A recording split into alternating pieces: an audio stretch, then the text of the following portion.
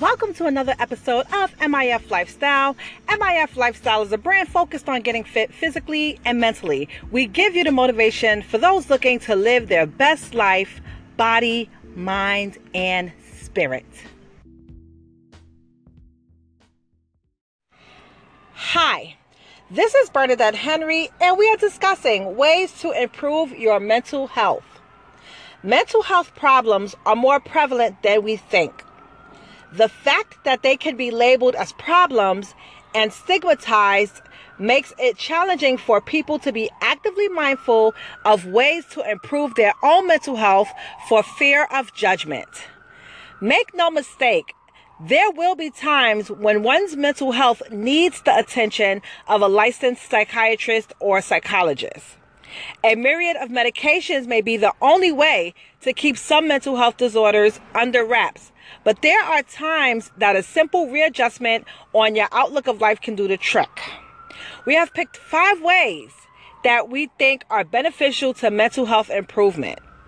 There are lots more out there, and keeping ourselves open to learning more will help everyone move towards a more positive outlook on their own mental health. Sometimes you need to get away. It doesn't have to be an extravagant trip to Europe or a trip that involves leaving the country or even the city. It can be a day trip to a part of your city that you have never explored. A change of scenery and new mental stimulation can help put your life in perspective, gives your brain a break from your daily routine, and allows you to be more open to what you are feeling. Somewhere peaceful and quiet works for some so that they can be alone with their thoughts, and for others, the loud hustle and bustle of a busy location helps to distract them enough so that they can feel relaxed and let go of any tension. A change of focus can help rejuvenate you and boost feel-good hormones in your brain. Quiet time for the mind. Some refer to it as prayer and meditation. Others may call it a state of mindfulness. Whichever name you want to give it, quietening the mind is a powerful skill to have. Being able to quieten your mind helps to enhance a state of calm and improve your outlook on what is going on in your life. There are lots of books on mindfulness and apps you can find to walk through mindfulness episodes. One that I use is called Headspace, and it is a free app available for free in the Apple Store and Play Store for Android. TLC. Not the girl group, but some actual tender love and care for yourself. Make time for the things that bring you joy. Make time for a spa date or that manicure and pedicure. Invest in making yourself feel good. Try something new. Take that dance class or cooking class that you have been thinking about. Take a language course or learn to play an instrument. Do something for you. Give yourself an experiential gift. There are tons of discounted items on Groupon, so if you don't like it, no harm or no foul. Just get out there and explore all the world has to offer. Don't just exist, live. Get your rest. Sometimes I think sleep is undervalued. It is the time when your body can decompress from a stressful day, heal after a grueling workout, reach homeostasis from a roller coaster of a schedule. Not getting the rest your body and brain needs can have a negative compounding effect on your well-being. Avoid artificial light an hour before bed. Disconnect from social media and spend time allowing yourself to truly wind down.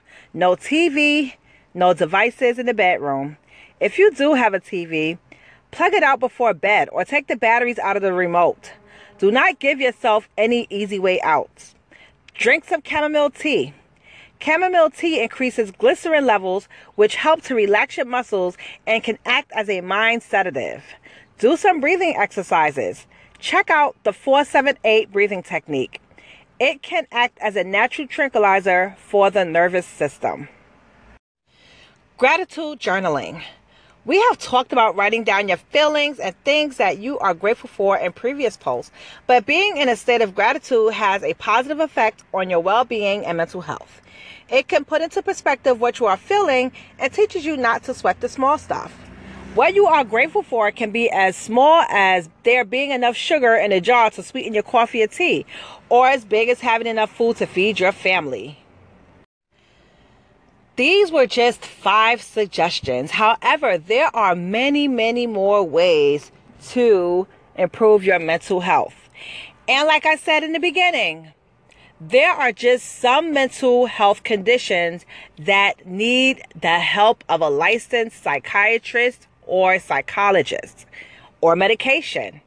And there's nothing wrong with that. Above all, keep your head up. We have all been in a state of decreased mental health, and we need to rally together to make sure that we all understand it is nothing to be ashamed of, but something that as a community can support each other in improving. Thanks for listening to another episode of MIF Lifestyle. I hope that you found this information valuable. If you're listening on my Anchor channel, please feel free to call in with your thoughts. If you're listening on my Apple or Google podcast, be sure to tweet me at MakeItFunNYC, or you can Facebook me at MakeItFunNYC, or you can go directly to our website at www.makeitfunnyc.com. There you will see our products and services. You will also see our awesome blog and other information about your host, Bernadette Henry. Thank you.